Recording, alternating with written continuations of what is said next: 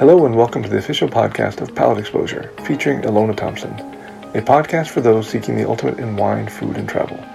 Each week she interviews winemakers, chefs, celebrities, and a variety of guests that shape the way we enjoy life. Hi, Ilona Thompson here with Palate Exposure, and I'm beaming from ear to ear. I don't know if you can hear it in my voice because I am with one of my favorite people on planet Earth, not just in the winemaking world, Daniel Dow. Thank you, Ilona. He's a giant in thought and deed. And I'm here, it's in the middle of production, the middle of harvest, really exciting time, like goosebumps exciting. And I have a million questions, but we'll start with the most relevant here and present. You know, California has been experiencing horrible fire season. And I know a lot of you are wondering what it does to the harvest, to the crop this year, what's happening. And he's the person to ask those questions. Well, thank you, Ilona. So, yeah, you're right. I mean, California has seen, especially Northern California, has seen, I believe, 3 vintages of the last 4 dealing with fires. And also 1 year of earthquakes. So I feel bad for our northern neighbors who have had to endure a lot of these tribulations and trials. Here, we've been very fortunate. Besides 2016, when we had a little bit of fires close to us, so far we've managed, knock on wood, to dodge the bullet. This year was a challenging one, not as much for the fires because the fires stayed away from us. Mm-hmm. There were a couple small fires that were basically taken care of within a couple days. We did get a little bit of haze and smoke, very little from the Carmel Valley fire, from the Big Sur fire. Mm-hmm. And obviously, that created a little bit of a haze, but it was, when ash travels more than 24 hours, it doesn't typically create a problem for smoke taint. That's at least, you can't say 100% it won't, but most of the time it does not. There was only 1 day of very fine ash. Clearly, it did not stick around. We've conducted tests throughout the entire vineyard. 0 smoke taint, 0 smoke problems. We're doing even more testings in the wines after they're fermented, but we are very optimistic that we have not had any damage from the fire so far. That is so great to hear. So your harvest is going on as usual, right? Is it earlier this year? Is there any modifications? It's a little bit earlier this year. We had, it's a little bit of a drought year. Mm-hmm. So to give you an example, this year we got about 16 inches of rain, which is on the low side for us. Mm-hmm. Last year was close to 40 inches of rain. Wow. So a huge drastic difference between the previous year and this year. Probably the biggest challenge for this year was the heat waves. To give maybe, if I can refresh your memory, but in 2017, a severe heat wave hit California. Actually, not just California, but the entire west coast of the United States. The Fisherman's Wharf, which is known for being very cold in the summer, reached 106 degrees in 2017. Most vineyards received severe damage out of the heat waves, and in our case, because we dry farm, when we weren't ready to deal with such an interesting heat wave that was very drastic, we lost 25% of our crop in 2017. So I set out on a mission to try to make sure that this never happens again. So the last 3 years, I've created a special protocol that I've used in the vineyard to help us basically dodge any bullets of heat spikes, which are very likely to continue happening in the future. And the good news is the protocol worked. There was 0 damage in the entire 2 heat waves that hit us. Both of them, each one of them that hit us this year was actually longer and hotter than 2017. And yet, we got 0 damage. I'll be glad to tell you how I did that. I don't mind sharing that information. It's a 3-pronged approach that I took to dealing with those heat spikes. The first one is we use a special product called shade cloth. It's a shade cloth that goes on the side of the grapes, and it basically blocks 40% or so of the UV rays. Okay? So we do that every year regardless. But what I noticed in 2017 is some blocks are not quite positioned, southern exposure. So what would happen is that the sun would get them on the other side where the shade cloth was not, and we would lose. That's where we got hurt quite a bit. So this year, as soon as the heat wave, we saw that it was coming, we put double shade cloth on basically every block that was, an iffy block in terms of will it make it, in terms of raisening and puckering and dehydration, etc. So that's one prong. The second prong, and probably the most important one, is there's a new product that we started using, and we actually did the trial with the company that brought it from Italy. Inartis is the company, And the product's called Blue Vitae. And what it does is it's aimed at really activating the soil microorganism in the ground that leads to a much healthier vine, much stronger vines, thicker cane, more green canopy. It's like almost taking a multivitamin, but it's not really a fertilizer. It actually relies on the vine using its own soil microorganism to really strengthen the vines. And the idea is very simple. If you take a person that's very, very well fit, and they really work out a lot, and they're in great shape, and you stick them in the Mojave Desert, right, at 140 degrees or whatever hot it gets there, chances are they're going to last longer than the person who is out of shape, frail, has some underlying conditions, right? They're not going to last as long. So strengthening the vine is going to overall allow the vine to be able to sustain these dangerous heat spikes almost on a yearly basis. That's the idea behind using a product that activates the soil microorganism. By doing so, we actually saw a difference of approximately 5 degrees cooler on the vines that we used the product on, because we did the trial now for 3 years, than on the vines when we didn't. So on top of that, the shade cloth will reduce the temperature another 5 to 10 degrees depending on what color.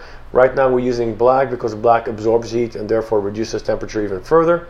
So that's the second prong of the protocol. The third prong of the protocol is, even though we dry farm, we don't do it for marketing reasons. We do it because our soils allow us to actually dry farm, because these calcareous clay soils have the ability to contain moisture from the rainy season and feed it to the vine to basically allow it to survive. But no different than we are in Europe. In Europe, many places in Europe are not allowed to irrigate, but if there's a severe heat wave, they're allowed actually by law to irrigate.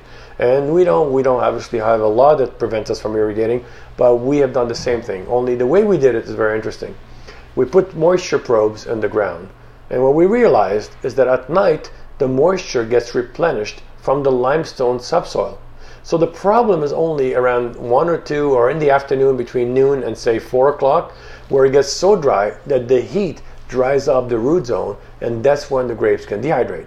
So of course, what did we do? Instead of giving it gallons and gallons of water, which we don't need, we did microbursts of watering, only between 12 and 4 mostly, okay, to give some moisture into the ground while the heat is demanding it. And by doing so, I'm talking maybe a quarter gallon of water, doing it every 2 days during the heat wave. That worked. So this three-pronged approach that I took in the vineyard saved us this year, and the grapes have never looked that good. I mean, there is zero damage from 2 extensively long heat waves that lasted 12 days each, and one of them reached all the way to 108 degrees, which I've never seen on this mountain. So much more severe than 17. So how is that translating the quality of the wine? I'm sure you're going to ask that next. It's actually incredible. I'm seeing some of the highest phenolics yet I've seen on this mountain.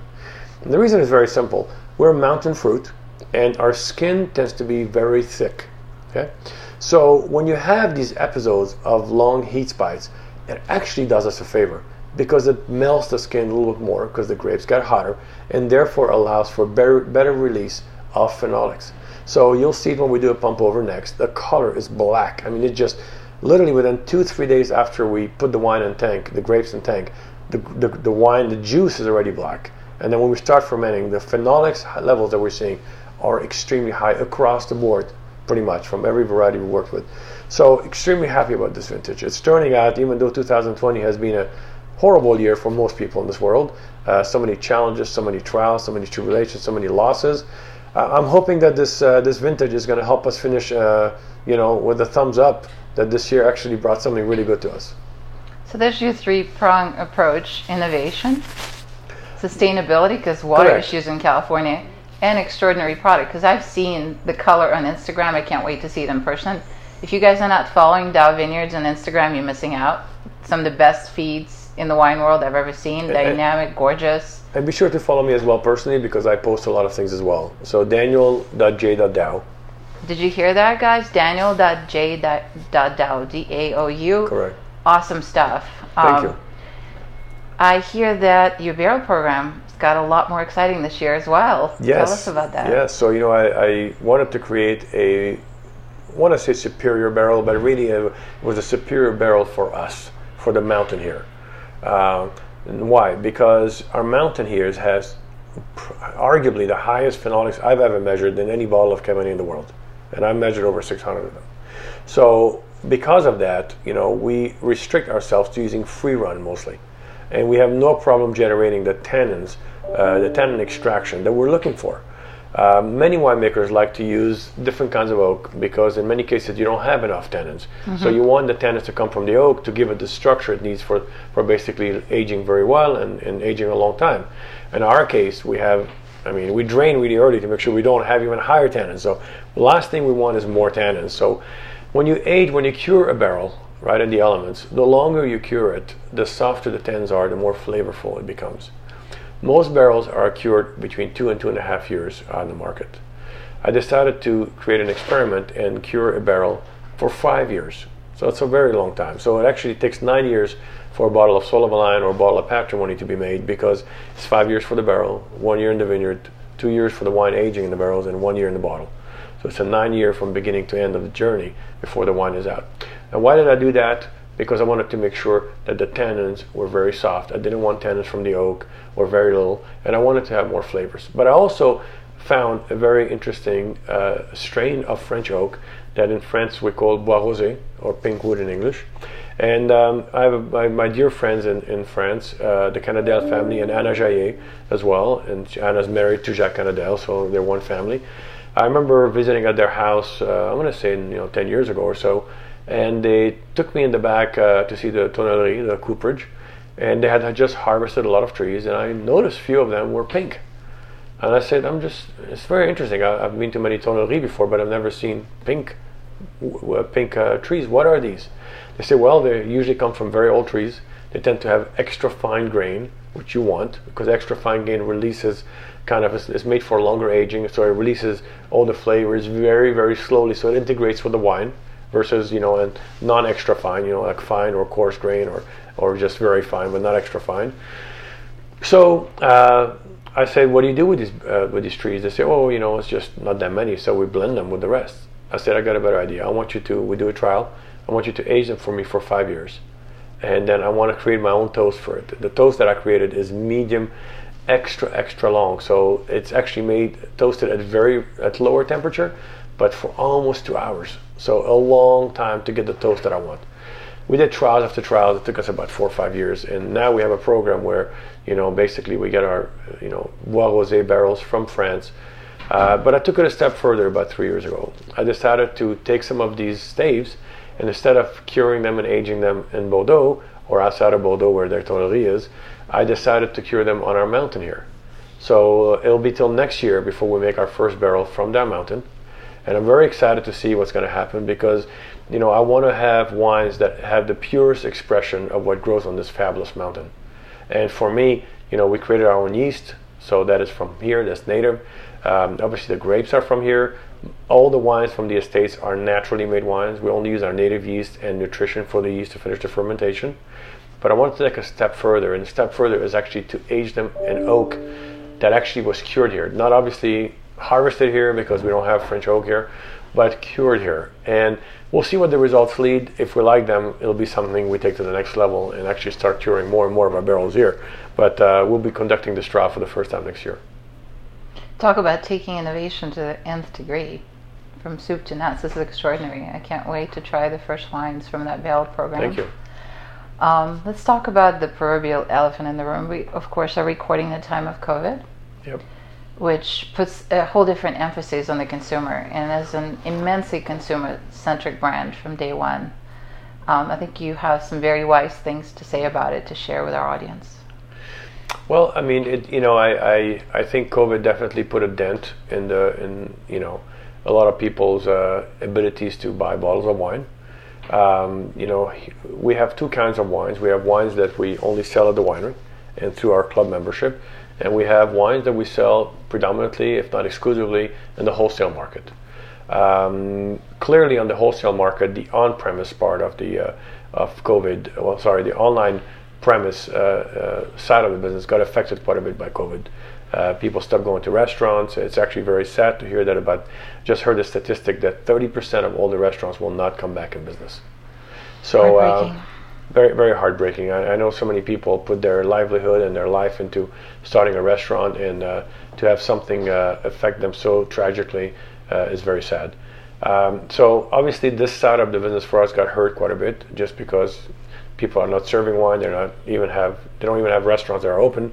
The good news is that off-premise made up for some of that, because a lot of people were, while they did not go to a restaurant to order a bottle of wine, they stayed home and cooked more, or they ordered food to go from many restaurants that provided them. And as a result of that, they often drank down wine. So we can't complain. Let's just say we're not obviously to the level where we would have liked to be this year with this COVID, but we're doing pretty well. And I'm very pleased with so far the consumer adoption and how the support that we've received out in the industry, out in the market, has been tremendous. Our members are very loyal. We haven't really seen a big drop into our members dropping out because of COVID. If anything, they're ordering more wine because they're spending more time at home and they're drinking more wine. Our tasting room did shut down for 2-3 months, and that did impact financially quite a bit what we did. However, as of I believe 3 months ago or so, the tasting room reopened only outside. So we have outside seating by reservation only. And we've been going. People come visit, and they're enjoying the same experience they would have experienced otherwise, COVID or not. I just walked outside on your patio, and the guests were so animated. I mean, you wouldn't know that it's pandemic. Everybody's face just spelled happiness. So that was actually, really I said the exact same thing this weekend. I went out to meet with somebody who was visiting. I walked around. I'm like, you'd never know we're in a pandemic. I mean, people are out there drinking wine, eating, and enjoying life. And people got to live. Yeah. I think, yes, human nature. Yeah. And obviously, we're taking a lot of precaution. I mean, yes. All of our staff wears masks at all times. Mm-hmm. Everybody in the winery is required to wear a mask. We have sanitization stations everywhere. So we keep the tables very far apart. If you're sitting on your table, you don't have to wear a mask. But if you get up to go anywhere, then you have to wear a mask. So we're following the guidelines given by the state, and so far they're working very well. You have a vast portfolio of wines. There's been some new wines introduced recently, I understand. For those that are not familiar, can you walk us through it? Yeah, so we introduced a wine called Bodyguard in the market. This is a tremendous wine, especially for the price. One of the things that my brother and I are very committed to is we call it approachable luxury. We're committed on making wines that way over-deliver on the price, regardless of the price point. I mean, we make wines that start at $15 and they go up to $1,000. But our mentality is always, regardless of the price point, we want the consumer to know that they're getting something that is normally worth a lot more. So Bodyguard is really the essence of that. I mean, this is a wine that is a naturally made wine, so only native yeast and nutrition, no playing around, no adding, color, no adding sugar, no adding all these things. It's a dry wine, very dry. It's on the extra dry spectrum of dryness. It's made out of 2 grapes, Petit Verdot, Petit Syrah, and it's probably phenolics-wise in the 0.1 percentile worldwide of all the wines I measured. So tremendous concentration, but yet so supple flavors and really rich flavors, and very affordable. It's a wine that sells in the 30s, depending on where you are in the country. And it's aged in 50% new French oak, and it's 100% free run. We don't even use press for that wine. So impossible to find that quality of wine for that price point anywhere in the world. And we're proud of it. So we put it out in the market, and it's really taken off. We introduced a rosé, as you know. This was our first introduction of a rosé wholesale. Now, growing up in south of France, I wanted to be true to tradition. I did not use Saignée, did not cut down on quality or cut corners. This is a méthode provençale rosé made. It's a 95% Grenache Noir grapes and 5% Sauvignon Blanc. In France, it's often blended with either Sauvignon Blanc or Rôle, which is Vermentino. We call it Vermentino here. So we blended with Sauvignon Blanc, and the acceptance of this product in this market, I have to tell you, flabbergasted me. I mean, this is the first time we ever released this rosé in the market. It is now the 3rd best-selling rosé in California. Amazing. Incredible. I mean, the comments that we got out of it were incredible. People literally fell in love with this wine. And I'm proud of it because we did not cut corners. We stayed traditional to the core in terms of how we made this wine. And this is about a premium rosé from Provence-like. I mean, grown here on those beautiful soils that we have in Pasto Robles with a beautiful Mediterranean-like climate. It was a huge success, so I can't complain. I think I have a bit of a guess as to why people are falling in love with the wine. Rosé is obviously a hot category and also quite ubiquitous. Let's face it, there's a lot of bad rosé in the marketplace as a result of the popular demand. And I know everything you make is going to be top-notch quality, and people are craving that. Well, thank you. I agree. I think people want quality, and they want, I don't think people mind. I think what this industry has shown us in the last, 10 years or so, maybe even more, is that the consumer doesn't mind paying a little more money, but they want to have something that is a huge value. And that's really at the heart of why Dow is successful. You get a bottle of Soul of a Lion, Ilona, sells for about $125 in the market, right? It drinks better, let's face it, and it gets better ratings than 90% of the wines out there that sell for 2 to 3 times the price. That's right. So consumers are looking at this saying, wow, why would I want to spend 3 times the price when I can get a great, highly rated, superb bottle of wine that is available every year, every day for that price?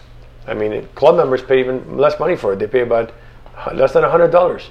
This is a huge bottle of wine. I mean, for the price, you're getting tremendous value. So what the industry has shown us is that people don't mind spending more, but they want the value. And let me tell you where we learned that. In 2008, when the market crashed, a lot of those top wines that were selling for $40 or $50 in the market got discounted because nobody was buying anything with the huge, collapse of the economy in 2008. So they all went down to about $20.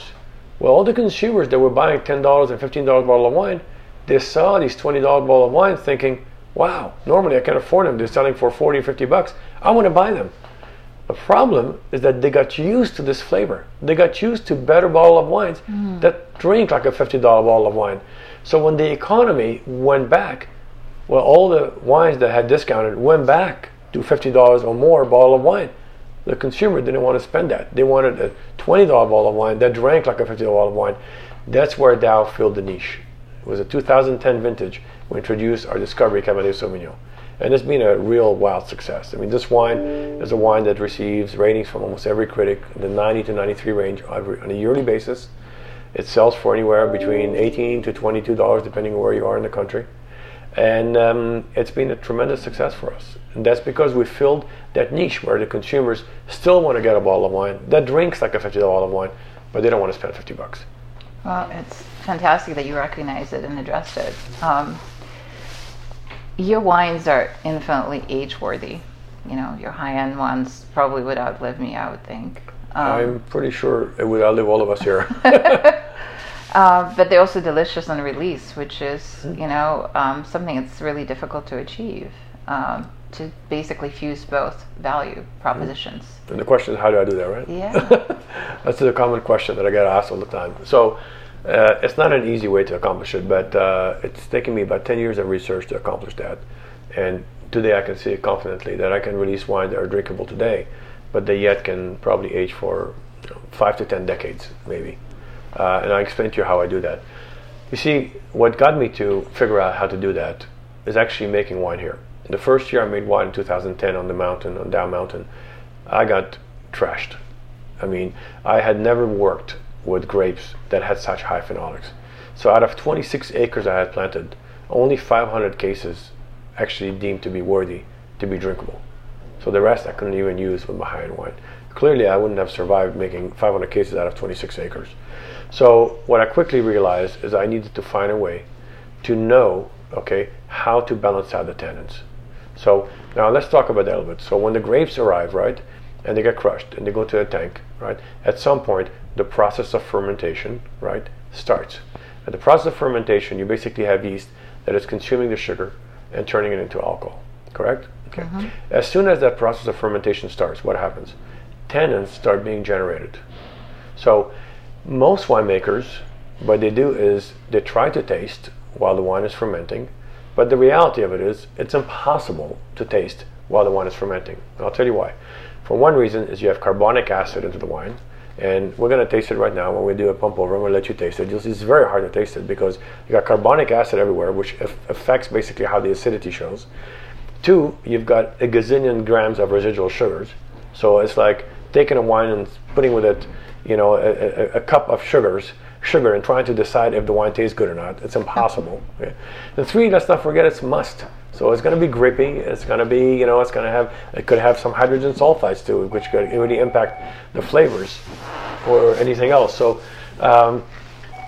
what I did is I went out and I started measuring phenolics out of wines from all over the world, wines that I drink, wines that I made, and I ended up looking at the phenolics level and realizing where it is that I liked the wines best in terms of tannin extractions, but also in terms of mouthfeel. So when you measure phenolics, you can actually, there's a formula if you're using the Adams Harbison assay, where you take the tannin levels and you divide them by the IRPs, which are the overall phenols into the grapes. And the reason you do that is because the tannins are part of the IRP. So you're trying to see the percentage ratio of what is basically the tannin part of the overall phenolics. And what I notice is anytime you start growing much higher than 50%, the wine gets too grippy and it needs time because it was overly extracted. I also noticed that when you start reaching certain tannin levels, say over 1500, the wines start getting a little bit too grippy. If you get to 2000, the wine is almost undrinkable. You need to lay it down 10 years. Now I got to tell you, the first year I made wine here, I was having some levels of tannin almost at 3,000 parts of tannins. So it would have made the wine undrinkable. So now why did I do all that? Because then I created an algorithm, because clearly I cannot taste while I'm creating the wine and fermenting it. But I know what the end result needs to be, right? So what I do is I actually measure phenolics 2 to 3 times a day. And I have an algorithm that looks at all these, a bunch of conditions. There's probably over 7 or 8 conditions that I created a formula out of, that says if you basically have this many tannins, this many RPs, and a few other things, of course, most likely you need to drain right now. So by doing that, I know how to extract enough tannins to make the wines at bottling approachable upon release. But yet, make no mistake about it, they probably have some of the highest levels on earth for tannins for Cabernet Sauvignon. And I have the results, I can show them to you. So that the tannins is what hold the wines to allow it to age very well. See, a lot of people get mistaken about that. If you're dealing with white wine, which has no tannins, in 99% of the cases, right? I think there's a place in Italy that ferments Chardonnay, I think, on tannins. I've tasted it. Actually, it tastes a little very different. But white wines don't have tannins. Why? Because they don't get fermented on skin. So you extract the juice and then you ferment the juice alone, right?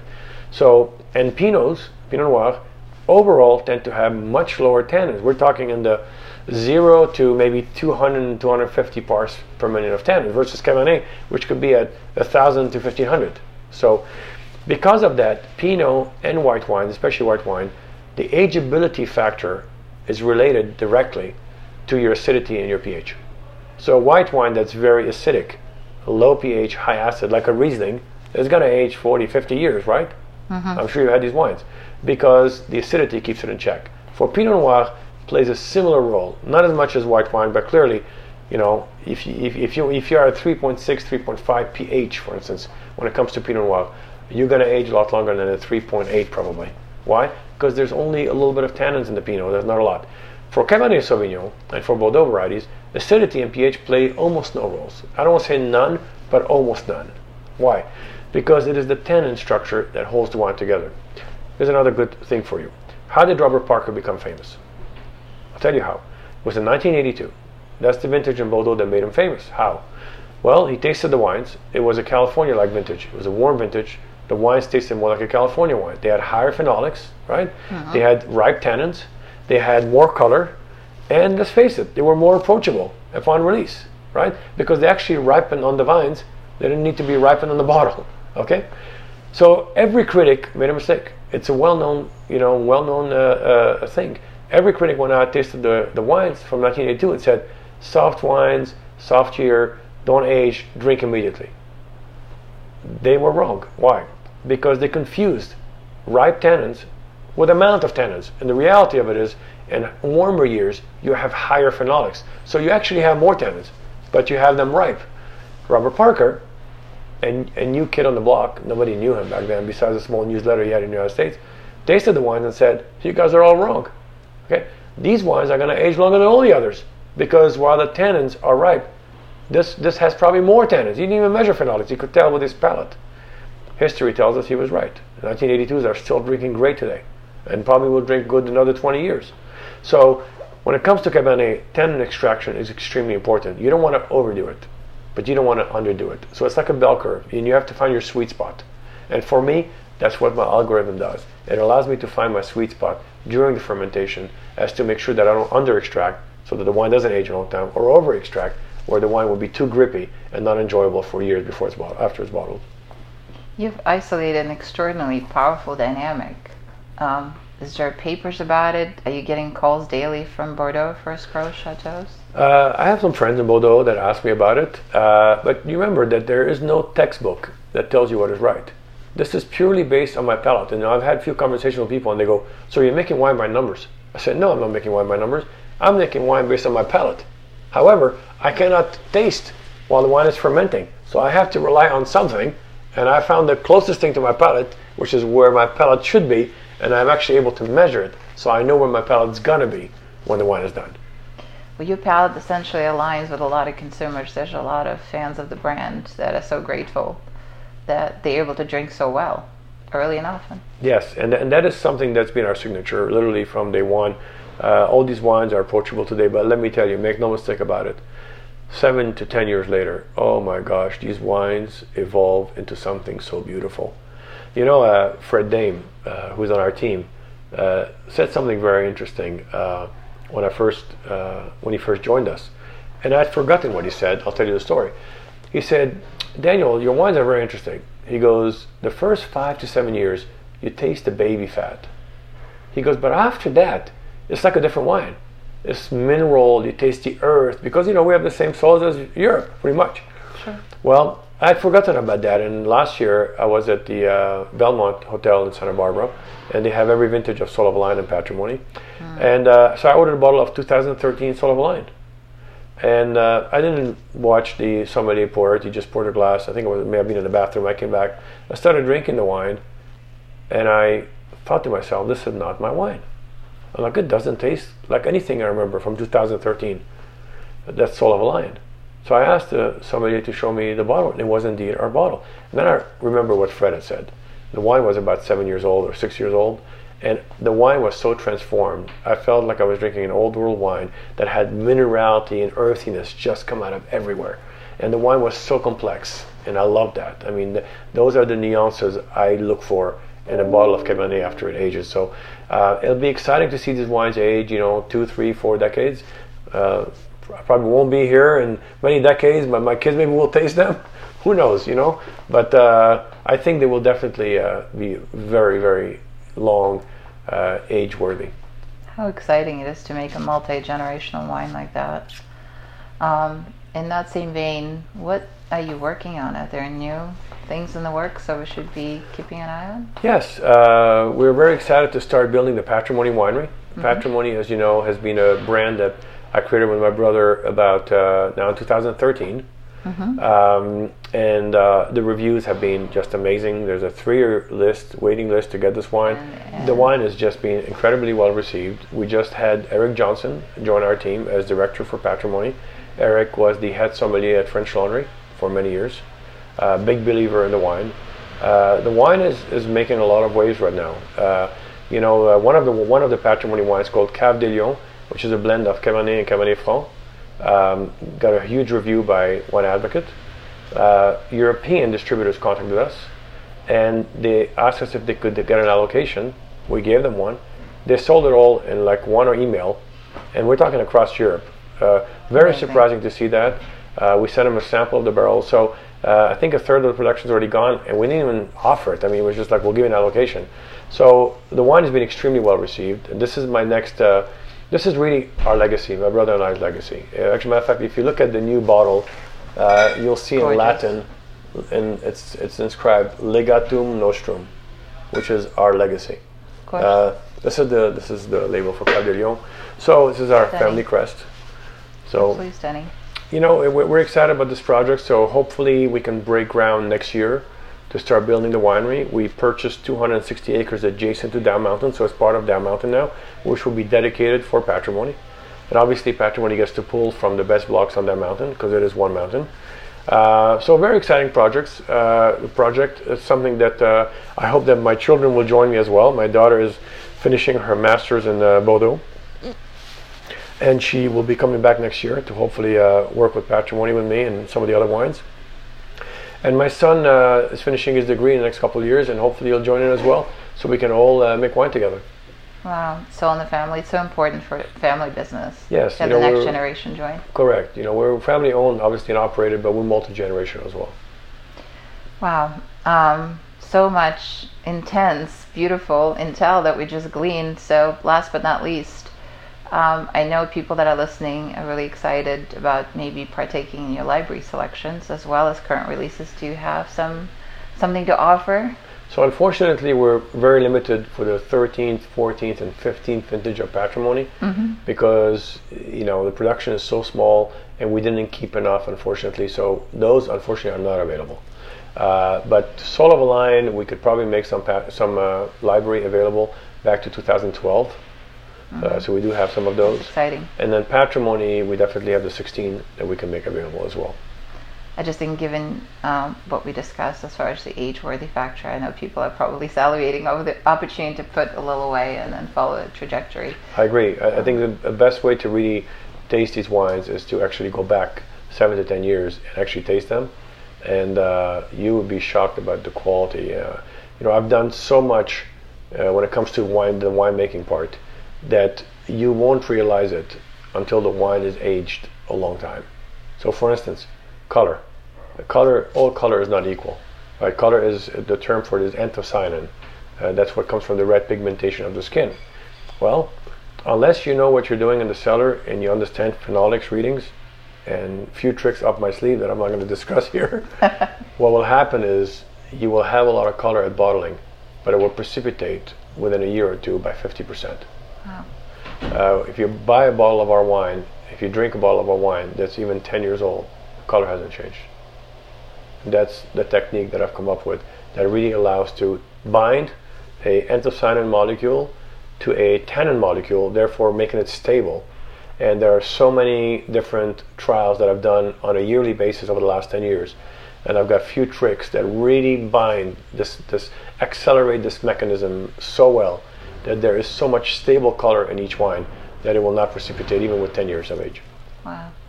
There you heard it, you guys, from the man himself. Every time I'm around him, I feel smarter. I know you will too. And there's much more to come. I hope to sit down with him again and fill you guys in on everything you should know and care about in the wine world. Thank you, Ilona. Thank you. Thanks again for tuning in to the official podcast of Palate Exposure featuring Ilona Thompson. We'll see you again next week.